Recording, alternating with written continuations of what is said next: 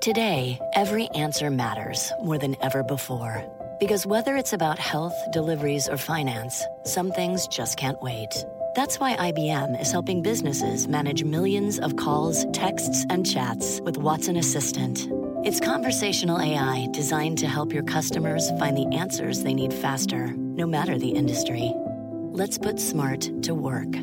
Visit IBM.com/Watson Assistant to learn more. My mission is simple, to make you money. I'm here to level the playing field for all investors. There's always a bull market somewhere, and I promise to help you find it. Mad Money starts now. Hey, I'm Cramer. Welcome to Mad Money. Welcome to Cramerica. Other people want to make friends. I'm just trying to make you some money. My job is not just to entertain, but to educate and teach you. So call me at 1-800-743-CNBC or tweet me at Jim Cramer. You want to know the single most useless thing you can do in this business? Well, that's easy. The most useless thing you can do as an investor is to worry about what everybody else is worrying about. The flip side of this, though, is also true. There's no point in getting excited about something that everybody else is eagerly anticipating. Why? Because when the vast majority of investors agree that something's going to happen, well, that thing tends to be already priced into the stock market. While the real economy moves at its own sedate pace, you got to borrow money to build out equipment, then use that equipment to manufacture your goods, then transport them to retail outlets, then wait for the customer to come along and buy them. The stock market has no such limitations. Stocks don't quite travel at the speed of light. Well, how about the speed of thought? Well, they come pretty close. So the moment of preponderance of hedge fund and mutual fund managers decide that the economy is slowing or speeding up or flatlining, stocks start trading like that's the case instantaneously. Usually it takes some time to build that kind of consensus, which is why you rarely see these moves happening all at once. But once the big institutional portfolio managers are on the same page about something, well, you can be confident that it's baked into the averages. And when I say instantaneously, I mean that week. It'll happen that week. Now, this is some basic economic 101 stuff. Now, I don't have a ton of use for economists as a profession. They tend to take a pretty ivory tower approach to the discipline, meaning they have all sorts of models for how the world's supposed to work. Also, they can be very boring. Sorry. But they rarely let the empirical facts get in the way of a good story. If the data conflicts with the model, economists have a bad habit of throwing away the data, not the model. However, as long as you keep that caveat in mind, economics can have some very useful concepts for investors. One of these concepts is what's known as the efficient markets hypothesis. This theory says that at any given moment, stock prices already reflect all the relevant information in the universe that's out there at that moment. And when some new piece of data comes out, stocks immediately adjust to reflect the new reality. You'll often hear index fund purists citing this theory to explain why it's impossible for stock pickers to get any kind of edge. Because whatever you know about a company should already be baked into its share price. Can't get an edge. As far as they're concerned, markets are so efficient that investing in individual stocks is basically the same as gambling. If everything you know is already priced in, that means your homework is meaningless. And the only thing that can push a stock higher or lower is some new piece of information that nobody knows. It has to be something totally unknown, because if anyone did know, they would have already acted on it already. Ergo, it would be built into the share price. That means under this theory, the only things that can move stocks are unknown unknowns, to use the parlance of former Defense Secretary Donald Rumsfeld. And if you're merely betting on unknown unknowns, well, you might as well just play roulette. It's more fun. Again, that's why index fund advocates adore the efficient market hypothesis. This theory tells them that it's impossible for individual investors to consistently beat the averages. So if you want equity exposure, the only smart way to do it is by putting your money in a nice, low-cost index fund that mirrors the S&P 500. As anyone who watches the show regularly knows, I have no beef with that. Beyond meat, beef, whatever. I have no beef with index funds. In fact, I think they're the best way for the vast majority of people to invest in the market. I've said that almost since day one of this show. Even if you've got the time and the inclination to pick individual stocks and manage your own portfolio, you should still direct a big chunk of your savings into a cheap S&P 500 index fund. It's the safest way to give yourself equity exposure, and it's perfect for your retirement accounts. Think of it like this. It's hard to be a good individual stock investor. It takes real work, but it's incredibly easy to be an index fund investor, right? Putting money in a 401k or an IRA, index fund territory. You can gradually contribute over time with every paycheck. And as long as you believe the U.S. economy keeps growing over the long haul, you can leave that money in index fund and check in. It might be once or twice a month. And I know people can use the IRA for stocks. That's fine. But I'm saying index fund for retirement. But to get back on track, this idea that you can't possibly beat the market because the efficient market hypothesis tells us that stocks are already perfectly valued. I got to tell you something. Here's what I feel about that one. It's bogus. And the people who presume it, they know nothing. Putting aside the fact that I did consistently beat the averages nearly every year at my old hedge fund, giving my clients a 24% compound annual return after all fees over the course of 14 years, the simple truth is that markets are not perfectly efficient. They're often irrational. They ignore things and make mistakes and misvalue information every single day. And that's a major reason why you can make money picking stocks. These anomalies are good for your portfolio. Ironically, this core dogma of free market economics is a lot like communism. It makes a lot of sense in theory, but it doesn't necessarily work in life. So why the heck did I bring up the efficient markets hypothesis in the first place if it's such a boneheaded idea? Because even if it's not strictly speaking true empirically, we know for a fact that markets are all kinds of inefficient. All. And it's still a very useful idea. As an ironclad law of the universe, it can help us. As a rough guideline, it can lead us in the right direction. Markets do try to be efficient. They aspire to efficiency. When a company reports a fantastic quarter, its stock will immediately spike because that's the kind of data that can get baked in very quickly. When the Federal Reserve changes policy, tells us that it won't be raising interest rates as previously planned, that's huge news, and it takes longer to bake, as we found out at the end of 2018 when the Fed got cold feet about its continual rate hike policy. That took weeks and weeks to work its way through the averages. Stocks that benefit from lower rates, and there are a lot of them, will instantly soar. But it can take days or weeks or even months for the averages to fully reflect the new normal because it takes time for portfolio managers to reposition. They can't just go in and out. They have too much money under management. We're talking about huge slugs of stock here. No hedge fund or mutual fund is going to buy or sell them all at once. Sooner or later, though, we do reach a new equilibrium. So let me give you the mad money version of the efficient markets hypothesis. Call it kind of sort of efficient markets corollary. When there's a widely held consensus view about something, anything, be it positive or negative, you have to assume that view is already being discounted by the market. So when everyone's feeling euphoric about the strong job market, well, that's possibly baked into stock prices already. When everybody's worried about a temporary Fed-mandated slowdown, it's probably baked in. When investors are hunkering down in fear of a bad earnings season, don't expect stocks to get slammed on disappointing numbers. People already anticipated disappointment. In short, when all the talking heads and journalists and media-friendly money managers are telling you to be afraid of the same thing, you don't need to be afraid. Let everybody else worry for you. From the stock market's perspective, the fact that most investors believe something's going to happen means that, in a way, it's happened already. Yet it's so easy to fall prey to the groupthink when you're managing your own money. Emotions are infectious, like a communicable disease. When you see all sorts of experts coming on television and saying the same thing, while the newspapers print similar stories and your friends echo this stuff back to you, it's only natural to assume it must be true. And you know what? Very often it is true. But that doesn't mean it's going to move stock prices. By the time we get any kind of real consensus on an issue, that move is probably over. You missed it. The bottom line, if you want to be a better investor, don't tear your hair out fretting about the same thing as everybody else. Instead, you should worry about the things other people don't seem to care about, because the real threat is the one you don't see coming. Dave in Virginia. Dave. Hi, Jim. How you doing? I'm doing well, Dave. How about you?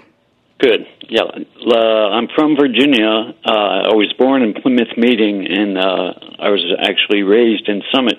Oh my, we are doppelgangers. Yes, I love that. Flip-floppers. We want to leave half our assets with a certain minimum amount to our two children, and retire on the other half. They were both in their mid-20s, and we will adjust our lifestyle if we have to in order to leave that minimum. Now, most money managers would say that at our age, in a normalized interest rate environment, we should be about 60% in stocks, and the kids should be around 85%. So without setting up new trusts, shouldn't we invest the minimum amount as if it were their money now, and if so, allocate stocks half at 60% and half at 85%. I think the 85% all in for younger people is definitely right. For you, assuming you're my age, I think 60 to 65, we'd certainly feel like that we're going to go longer than the actuarial table. So I prefer always to put a little bit more stock in there than most think. If you wanted to go 90 for 20-year-olds, I would bless that too. We got to have those long-dated assets in there to make a lot of money over time. And thank you for the kind comments. Let's go to Frank in New York. Frank. Yes, Jim. Thank you very much. This is first time, long time. Okay. I like to ask you, what's the difference between general stocks and over-the-counter stocks? And should I view them differently? No, I mean, they used to be very different. One was a bid and ask that was done by different, in my day, when I was at Goldman, we had over-the-counter was a little bit different from the listed. These days, they really have blended. I wouldn't worry about it. Just stay focused on the fundamentals. All right, hey, listen up. Don't sweat what they're all sweating. Pay attention to what others are ignoring. On Mad Money tonight, to trade or not to trade? That is the question. I'll tell you how to come out on top by pointing the different ways to approach investing. Then feel like the market's sometimes speaking a different language? I'll tell you how to decipher hidden messages in the tape. And the next time you see a hot IPO, well, should you consider buying the company or not? Not so fast. I'll tell you why. Stay with Cramer. Don't miss a second of Mad Money. Follow @Jim Cramer on Twitter. Have a question? Tweet Cramer. #MadTweets. Send Jim an email to madmoney@cnbc.com or give us a call at 1-800-743-CNBC. Miss something? Head to madmoney.cnbc.com.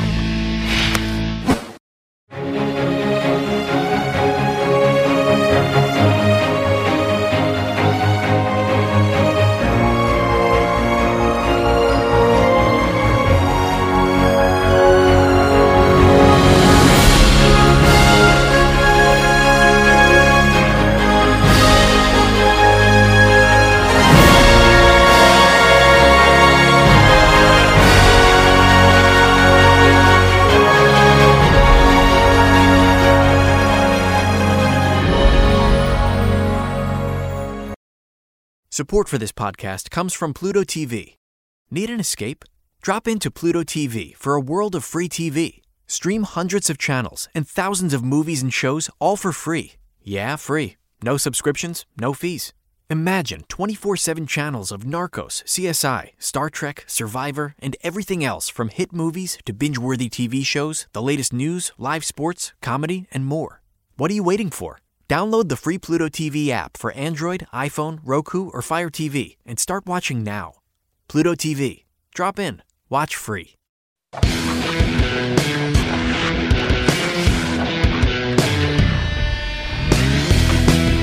Like I told you before the break, when you pack into a crowded trade, you're playing with fire. If everybody's on the same page about a stock or even a whole sector, that means the easy money has already been made, people. Doesn't mean you can't profit from something obvious. That does happen. But when you're late to the party, you're going to have lower returns and higher risk. That is the nature of the beast.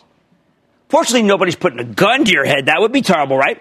And forcing you to follow the hedge fund herd. In fact, you don't even have to think about spotting tops and bottoms by gauging sentiment if you don't want to.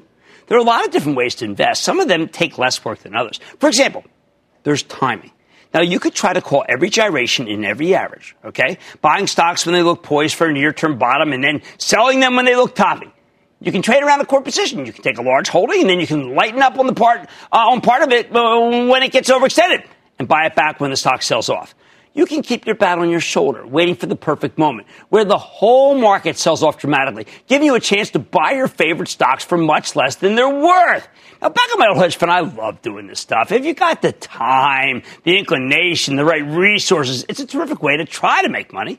But if you've got a full-time job, this whole approach is lunacy. And I say that as someone who knows a lot about crazy. Regular people who work for a living don't have time to stare at the tape all day. Even if you work the night shift, it's not a good use of your precious free time. More importantly, it's not worth the agitation. And that's why I come in here every night to do the show. I focus on the market like a hawk so that you can take a less intense approach to investing, one that lets you go to work and have a personal life. So how should you approach the market if you're not prepared to devote your entire waking life to watching stocks? What's the safest way to handle individual stocks part-time? For starters, let me just say again that index funds are a wonderful thing. Won't it be great if anyone says, oh, Jim doesn't like index funds? I can point to this show and just say, did you listen to it? It's like 40,000 times. If at any point what I'm describing sounds too daunting or just too time-consuming, don't hesitate to say individual stocks are not for me. Throw your hands up and just put most of your mad money, the cash you invest with that's not part of your retirement portfolio, into a nice low-cost index fund or ETF that mirrors the S&P 500. I tell you this is a lot. I tell you this a lot because it's good advice. Being a savvy stock investor takes work. Being a savvy index fund investor, it is easy, or relatively so. Sure, if you manage your portfolio well, if you do the homework and stay disciplined, I think you can beat the S&P 500 with a diversified group of individual stocks. I've seen it happen hundreds of times. But not everybody has that kind of time. Not everybody has the temperament. Not everybody is comfortable taking on more risk to chase a higher return. And that's perfectly fine. You need to do what is right for you. So keep that index option in your back pocket. Assuming you really do want to try to profit from individual stocks, let's talk about how you can do that without the market taking control of your life and just constantly living in a ball of worry and confusion. First, from the get-go, you need to accept that the best is enemy of the good. There's no point in trying to buy or sell stocks at the perfect moment. Nobody's that talented. Even making the attempt will drive you nuts. You need to accept results that are good enough rather than trying to chase perfection. For example, if a stock you like gets hammered down, say from 60 to 50, and then you pull the trigger, but then it goes down another couple of points before it bottoms and rebounds to 60, don't kick yourself for making a mistake. You didn't screw up. You made a great pick. You could have made a couple extra points if your timing had been flawless, but a win is a win, people. Second, regular viewers know that I don't believe in buy and hold. Now, wait a second. Cramer's breaking the orthodoxy? No. I believe in buy and homework. Buy and hold, to me, is reckless. Buy and homework is prudent, meaning you need to keep researching your companies after you own a piece of them.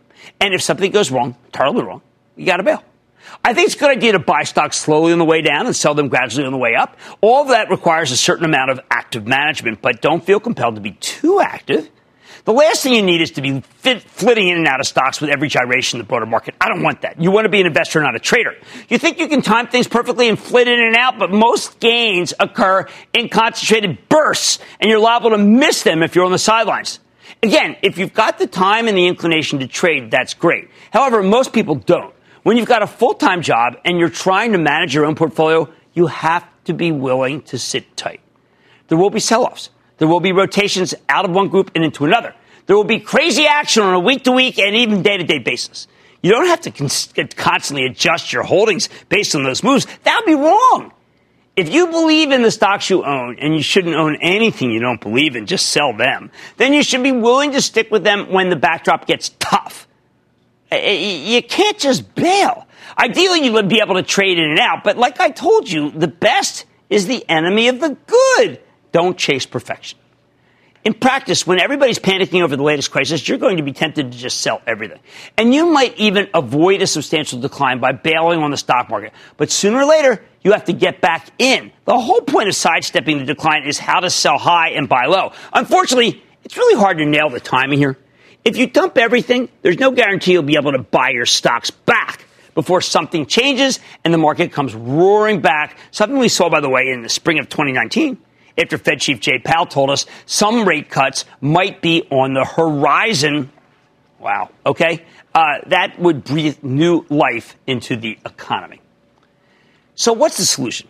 If you don't want to give yourself a panic attack every day, keep doing the homework so you know what you own. When your stocks surge higher, use that opportunity to ring the register on part of your position and raise some cash. After a 20% move or more, you need to take something off the table. That's my ironclad rule. A little something, okay? When your stocks get hit, put that cash to work, buying more shares at lower prices. But you don't have to nail every short-term top and bottom. That's too darn hard. Bottom line.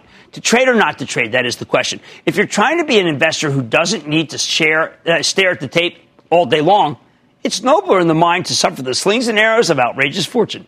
You don't need to be perfect at managing your money. You just need to be good enough. And that means you shouldn't waste your time trying to anticipate every little gyration in the market. It's too darn difficult and will rarely prove to be worth it. Let's speak to Ryan in New Jersey. Ryan! Hey, booyah, Jim. How you doing? I am doing well, thank you. How about you? I'm doing good. I'm looking to invest my first $20,000. I know that putting the first 10 into an S&P 500 base index fund is a smart move, but I'm wondering what to do with the other 10. I don't have time to do my homework. I'm wondering if it's a good move to go with index funds and ETFs for the other 10. Yes, and if you do not have time, you must.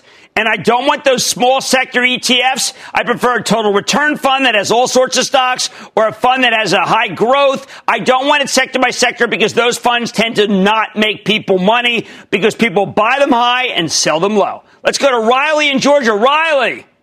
Yes, sir. Thank you for taking my call. You are the man. Oh, thank you.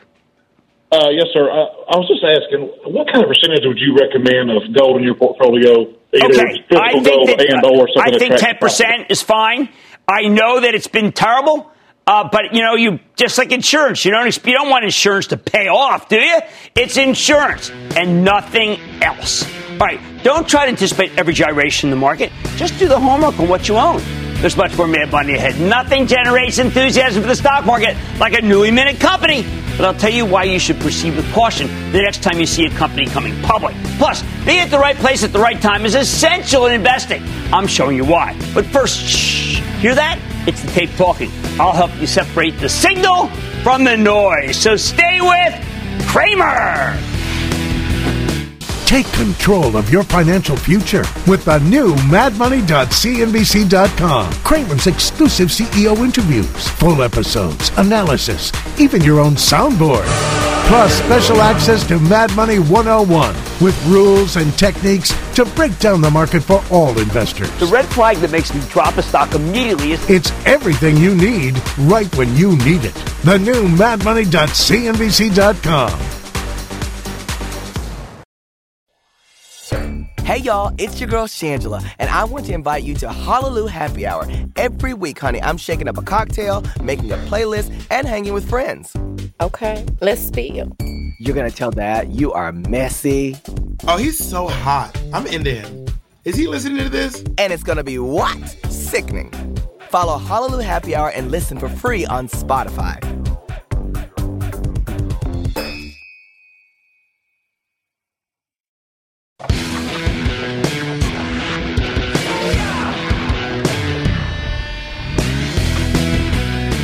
The stock market talks to me. And I mean that figuratively, not literally. I mean, contrary to what you may have read on Twitter, I do not hear voices. Although periodically I think that my left molar crown does play some music. But that's not what we're talking about here. I'm constantly listening to the tape, not music, to get a read on what the big institutional money managers are up to. And to do that, I need to separate the signal from the noise. Okay, what do I mean by that? On any given day, there might be monster moves in individual stocks. It's tempting to assume that all these swings are equally significant. So when you see the cloud stocks get killed, your natural conclusion to draw is that something must be wrong with the cloud. When a really loathed group bounces, it's not much of a stretch to assume that maybe the pain is at last over. But that's just too easy, people. The truth is some of these moves are a signal, and some of them are noise. Signal means something. It tells you that the stock will probably keep moving the same direction. Noise, on the other hand, is noise. To borrow a line from one of my favorite characters, Macbeth, noise is a poor player that struts and frets his hour upon the stage and then is heard no more. It is a tale told by an idiot, full of sound and fury, signifying nothing. In other words, while a signal carries a message, there's no real takeaway from noise. In another life, Shakespeare would have been just a dynamite investor. Distinguishing the one from the other is as much an art as science. So how do you tell when a major stock swings really herald something larger or should be ignored? Before we get into what makes a move meaningful, you need to understand that we get major single-day advances and declines with no real significance all the time, although we try to read some into it. Good stocks can get ahead of themselves, rallying too far too fast before selling off. The technical term for this is called overbought, and chartists measure it with the slow stochastic oscillator, or the Williams percentage R oscillator. We talk about these on Tuesdays and off the charts. When you're overbought, It means pretty much everybody who wants the stock at a given level has already purchased it. Even the highest quality company can have an overbought stock. And when you run out of buyers, you almost always get a pullback. But this kind of overbought sell-off doesn't tell you anything other than the fact that the stock in question needed to take a breather and digest the gains. At the same time, even bad stocks can rally, and for similar reasons. If they get oversold because they've come down too quickly, you need to get a nice oversold bounce. Once again, though, this is the sort of rally that doesn't convey much information. It's technical. It's noise. A stock got oversold, it bounced, and unless something else changes, it can go right back down once it works off that bounce. That's that thing you see, Head and Shoulders go down and down with some ridges. I bring this up because when you see dramatic swings in individual stocks, your mind will try to draw a conclusion, and it connects to the fundamentals. The real-world facts about how the underlying company is actually doing. You think that somehow they relate. Sometimes that connection does genuinely exist. Other times the action in the stock is noise, not a signal. And you'll end up feeling very foolish if you take your cue from that kind of action. Those who want to know more about this can go back to the canon on stock markets right here. Wow. Early release, no doubt. Confessions of a Street Act tells all. It's where I describe how easy it is to see a stock move a point and convince yourself something's really happening underneath. I describe a move of a point, an anatomy of 1 point gain. You will love it. All that really happens is that you have more buyers than sellers at a given moment in a way that may be totally unrelated to the actual company. Disturbing, don't you think? Always thought so. Of course, it's not just the technicals. There are plenty of other reasons why a stock might explode higher or melt down that have nothing to do with the fundamentals at all. Sometimes the market simply makes a mistake, and that mistake gets rolled back. No greater significance. I want you to consider for a moment the cloud computing stocks after Salesforce, the most majestic of the cloud kings, told us to be acquiring Tableau software symbol data for an enormous premium in an all-stock transaction. At first, the pin action from the Tableau deal was very positive. Investors figured that all the other cloud plays might be potential takeover targets too. ServiceNow, Workday, Adobe, Coupa Software, Twilio, Okta, Zscaler, Zendesk. They all roared higher on rampant takeover speculation. However, the very next day, the cloud stocks came right back down. I mean, they were really obliterated because, surprise, surprise, the Salesforce Tableau tie-up was more of a one-off transaction. Salesforce needed a data analytics platform, and they had a unique opportunity here, which is why they agreed to pay such a huge premium. Cloud data analytics. Well, Salesforce wanted them. When Wall Street realized that the other cloud plays probably weren't going to be bought anytime soon, their stocks just plummeted. Oh, brutal day. And once again, it meant nothing. The only takeaway from that cloud pullback was that they never should have been up in the first place because the Tableau news was, again, sui generis, as we would say at law school. So what kind of action carries real significance? How do you know when a big move is foreshadowing something even bigger? All right, there's a lot of signal that's obvious. A company reports a blowout quarter, and its stock roars. Obvious. An analyst cuts estimates. Stock plummets. Obvious. That's just business as usual. And it's why I like to look for the unusual. A company catches an analyst downgrade and the stock goes up. Ooh, interesting signal. Counterintuitive. In my experience, when a stock refuses to go lower on bad news, it often means that stock is putting in a significant bottom and is ready to rocket higher. I like that. By the same token, when a company reports a fantastic quarter with great guidance and bullish conference call, yet the stock gets slammed, oh boy. Sell. It means Wall Street believes that this company is looking at its last good quarter. That happens very often. When your stock falls on positive news, I got to tell you something. That is the definition of a possible top. For the most part, though, you can't decipher hidden messages in the way stocks are trading, except in some rare cases, you probably shouldn't even try. It's important to know what's working and what's not working in any given matter, in any given market. But you can't let your money management decision be completely guided by what's in or out of style on the Wall Street fashion show. I always tell you that. Otherwise, you end up owning stocks just because they're going higher. Oh, that's a terrible place to be because you don't know what to do when they inevitably start coming down. The bottom line, when you're evaluating a stock, take your cue from the fundamentals of the underlying company. Don't put too much significance on day-to-day gyrations in the share price. Sometimes you can extrapolate a great deal from a big move in an individual stock. But more often, it's telling you something you already know, or it's just noise that means nothing. Let's go to Dell in Florida. Dell! Booyah, Cramer. First time, long time here from the University of Florida. Whoa, love that. Go Gators! Hey, yeah. Hey, in your book, Real Money, you say that a company doing an in-the-hole secondary is not one you want to be invested in. So I'm wondering, is this rule without exception, or are there circumstances where it's okay for a not yet profitable company to do a secondary offering and expand while they can? If there's a particular piece of news that is driving the stock up and it's really positive news and they do a secondary, I might get behind it on a little case by case. But typically, no, I'm just, I'm suspicious. I'm critical. And that's the way to play it. How about Aditya in Ohio? Aditya. Booyah, Jim. Booyah. I'm a long-time listener. I appreciate you taking my call. Oh, come on, Aditya. I love it. What's going on?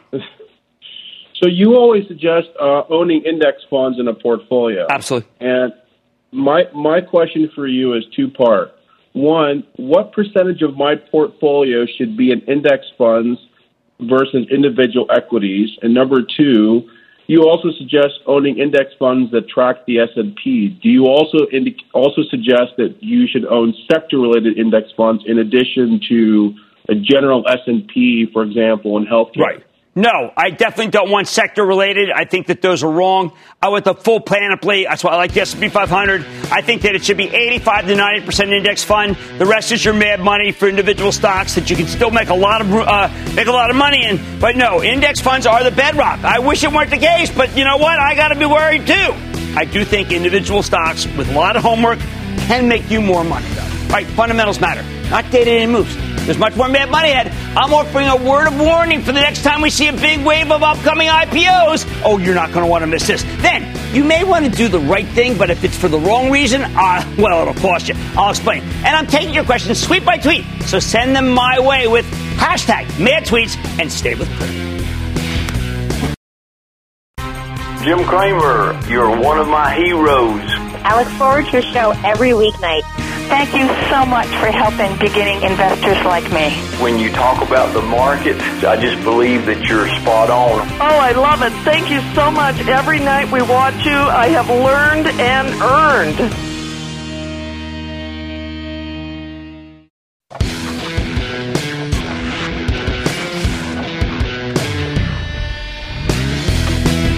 All night, I've been warning you about the dangers of being a follower. When everybody expects the same outcome in the stock market, there's a very good chance it won't play out as expected because it's already priced in. That's why you need to be extra wary of the IPO cycle. We've seen this pattern over and over and over again. We get a deluge of new deals. At first, many of them explode higher. They're terrific. At the same time, they're flooding the market with new stock supply, and that supply ultimately drags us down. I've said it a million times. The stock market is like any other market. It's all about supply and demand. Too much supply and prices are going to go lower. The problem is when IPOs are making people fortunes, well, you know what? You tend to get a palpable sense of exuberance. Then when the deals start attracting less interest, the exuberance turns to hostility, and then we get slammed. We see this happen so many times. So, look, recently, 2019, the latest IPO craze, one that was spearheaded by Levi's, a deal that worked very well, but then gave way to the likes of Lyft and Uber, two highly anticipated ride-sharing services that really burned their initial public investors. Once people started souring on IPOs, the market sold off hard in May of 2019. That was a brutal month. It didn't help that President Trump, of course, ratcheted up the intensity of his trade war with China. And while the pain didn't last, it's something you could have avoided if you listened to me ranting and raving about how the massive Uber deal would be like an albatross around the market's neck.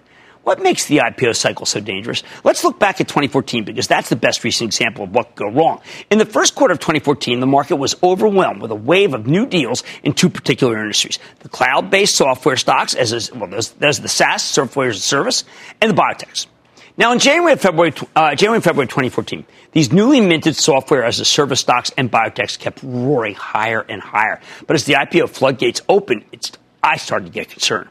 You see, in a real bubble, the kind that can devastate a decent portion of your portfolio, you'll often get a slew of initial public offerings as companies try to cash in on the euphoria in the public markets. It's natural. But as this process goes on, the companies coming public tend to decline in quality until near the end of the move, we're scraping the bottom of the barrel. By the way, that's what we saw play out, actually in the big one, the technology stocks of 2000, as tons of profitless .coms rushed to come public. And we saw something similar in the first quarter of 2014, as profitless software as a service companies did the same thing. Of course, we had also a lot of secondaries. Those were bad. That's why I came out here and warned you about the dangers of IPO mania. I said that there was one surefire way to wound a bull market, and that's by flooding with lots of new supply. Again, when tons of companies start coming public, we basically get a supply glut in the stock market. At the time, I told you money managers would have to start selling the older, more established software as a service companies like Salesforce in order to raise cash to keep participating in these fresh-face IPOs. And I also warned you that eventually this IPO bubble would burst. Sure enough, the bulk of the stocks that came public in 2014 with huge spikes ended up losing you fortunes in the aftermarket, and it took many of them years to recover. You had to be very selective at the time because most of those stocks were coming public with incredibly stretched valuations, even as they didn't have any earnings and in some cases didn't even have any revenue. The actual winners were few and far between. The dross vastly outweighed the rare nuggets of gold. That's what happened with IPO overload. It always happens like that. Even the best cloud stocks that came public in 2014, the ones that are now cloud royalty, took a long time to bounce back from that IPO overload. Don't forget, hundreds of really low-quality companies that came public in the 2000 era ultimately went bankrupt. 2014 wasn't nearly as bad, but it still caused a brutal downturn in the cloud and biotech stocks. And, of course, we saw the same thing in 2019. Sure, there were winners like right out of the gate, Beyond Meat, Zoom Video, but for every IPO that worked, there was another one that quickly fell out of style with the Wall Street fashion show, the Ubers and the Lyfts, and, of course, most of the Chinese IPOs, which are always extra risky because China doesn't seem to have the same rigorous corporate governance standards that we do. The other big problem? When portfolio managers get excited about putting a lot of money to work in new IPOs, they need to raise that money by selling something else. And when there are lots of large deals, they need to do a lot of selling. So companies in related industries tend to become sources of funds. And if you believe you're going to make a killing in an IPO, you don't really care how you raise that money. This leads to fund managers who are desperate to raise cash, which means they don't care about being disciplined, but they're selling because, well, prices are relevant to them. And that's what helped fuel the market-wide weakness in May of 2019, right around the huge Uber IPO, just like it did in 2000, just like in 2014. Remember, the bulk of the new money that comes into the market goes into index funds now, and they can't participate in IPOs because these stocks aren't in the indices yet.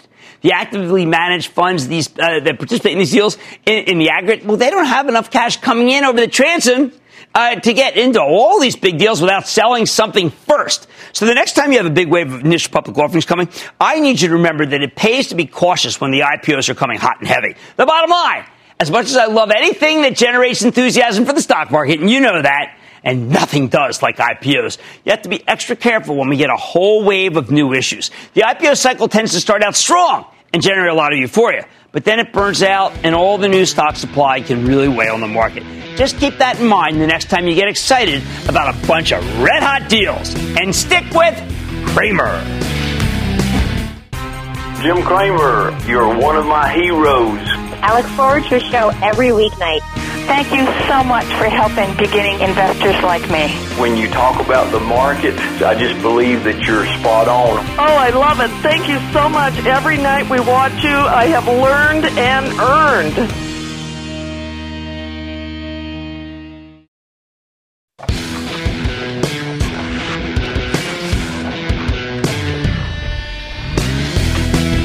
Picking stocks, you need to be very careful about doing the right thing for the wrong reasons. This happens more often than you'd expect. Okay, let's say you find a great company, well-managed, strong fundamentals, good dividend.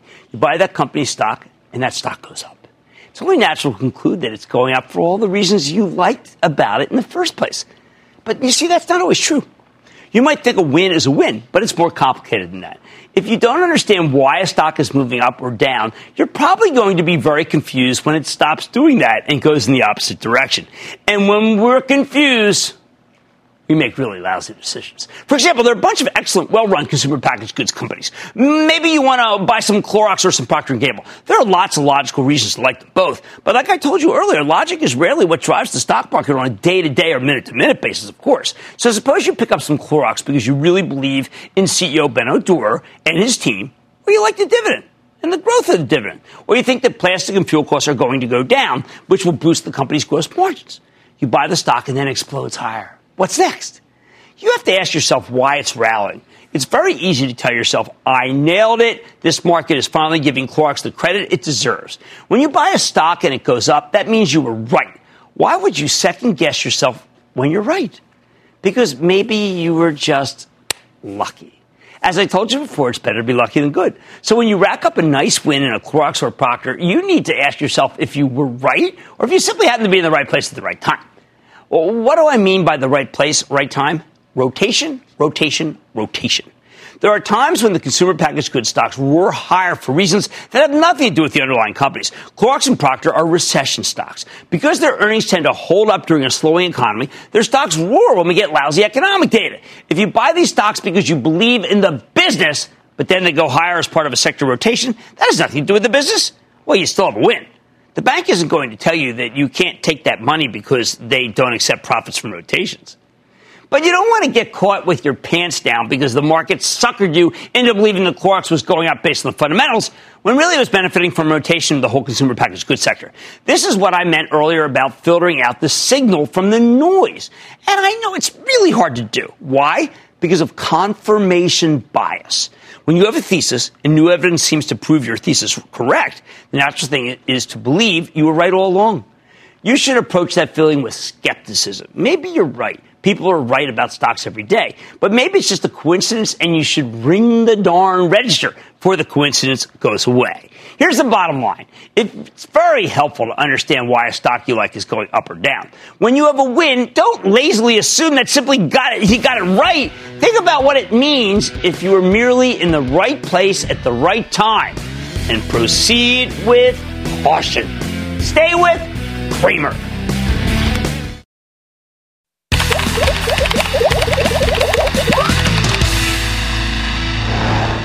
You know I love hearing from you, Cramerica. So let's take some tweets.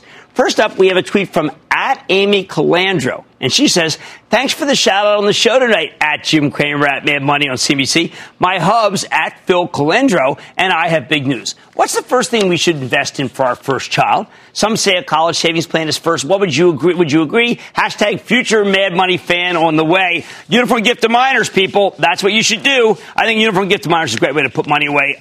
And then, look, add a stock to the mix only to teach a child what a stock is. All right, here's a tweet from Steve Radley 3, who says, hey, it's Jim Cramer. What if you start buying into your position, but the stock jumps before you've bought your entire position, target position? Do you still keep buying? #mad tweets @Mad Money on CNBC. No, that's what is called you missed it. But it's a high-quality problem. You bought some stock, and now as it goes up, you sell it. It's a shame. I know we should always we don't want to buy and then have it run away from us. That's the big flaw in my plan of buying down in a pyramid style. It happens, but if that's the flaw that you made money, hey, count me guilty. Next, a tweet from Mikey Arch 61, who says, @Jim Cramer, Jim, huge fan. Our first grandchild, Declan Ryan, was born in November, and we plan to continue to buy gold bullion on his behalf, but would love one or two long-term growth stocks, ETFs, mutual funds you would recommend that we might start him off with. Well, obviously, I'm going to start with an index fund, but then I'm also going to say, look, McDonald's, Disney, McDonald's, I know some people don't like the fast food, whatever, but it's where you're going to take them. And that's where I think it just happens to be the case. Maybe you're the vegan that never lets it happen. I want kids to understand what stocks are. So you have to buy them something that resonates in their life. Hey, maybe you love a pizza. Okay, Domino's. Here we have a tweet from Bender Forest ESQ, who says, I've heard you talk about your father many a time over the years, Mr. Cramer, and the love in your heart for him is always evident. I am sure he was a very proud father. My father worked very hard all his life. He worked until he was 92 when he passed away. He worked even the last month before he died. He instilled in me a attitude of, let's just say, toward as long as you're honest, things paid off in this country. That's what he said over and over and over again. Honest and hardworking people get paid off in this country. I believe that. I know that such a thing is luck. But he instilled in me a desire to work really hard, and here I am. All right, next up, we have a tweet from @John_Perkowski, who says at Mad Money on CNBC, #Mad Tweets, I'm a great father of 4, you lucky guy. I have the ability to do this. Is it a good investment idea to give my grandkids, all under 10, about $5K in some solid broad-based funds such as Russell 2000 Index? You are the man. That's exactly what you should do, and you're very thoughtful, and that's going to pay off in spades for your grandchildren. Our next tweet is from @CREJHR1, complicated, who says, @Jim Cramer, Cramerica gets a call out in every show. But don't forget the loyal Cramadians. Oh, I like that. The Cramadians, who also follow your every move from here in the hashtag Great White North. Devoted fans all. I tried to buy land in Canada once. I was not able to. Drives me crazy to this day because I love Canada so much. And you are our best friends. And we, Americans, will never forget it. Stick with me. I'm opening up the lines to hear from you, the voices of Cramerica, because it's an uncertain time. I want to talk to you. Mr. Cramer, I just want to tell you, you are absolutely, positively fantastic. Thanks for helping us not panic in times like this. The average investor, which we all know and love, you cater to us, and we appreciate that for all you teach us. I am not going anywhere. You shouldn't either. We will get through this together. Cramer has your back. Call 1-800-743-CNBC, and let's take on the market together. We're going to figure this out. We'll puzzle it over, and we'll make it so that we're all smarter. I like to say there's always a bull market somewhere, and I promise to try to find it just for you right here on Mad Money. I'm Jim Cramer, and I will see you next time. CNBC's Workforce Executive Council is a premier group of C-suite human resources executives from leading companies across the country. It offers a members-only portal and chat, plus exclusive industry content, with access to breaking news calls and digital networking experiences. The network and resources HR leaders need now. Apply to the Workforce Executive Council at cnbccouncils.com/WEC.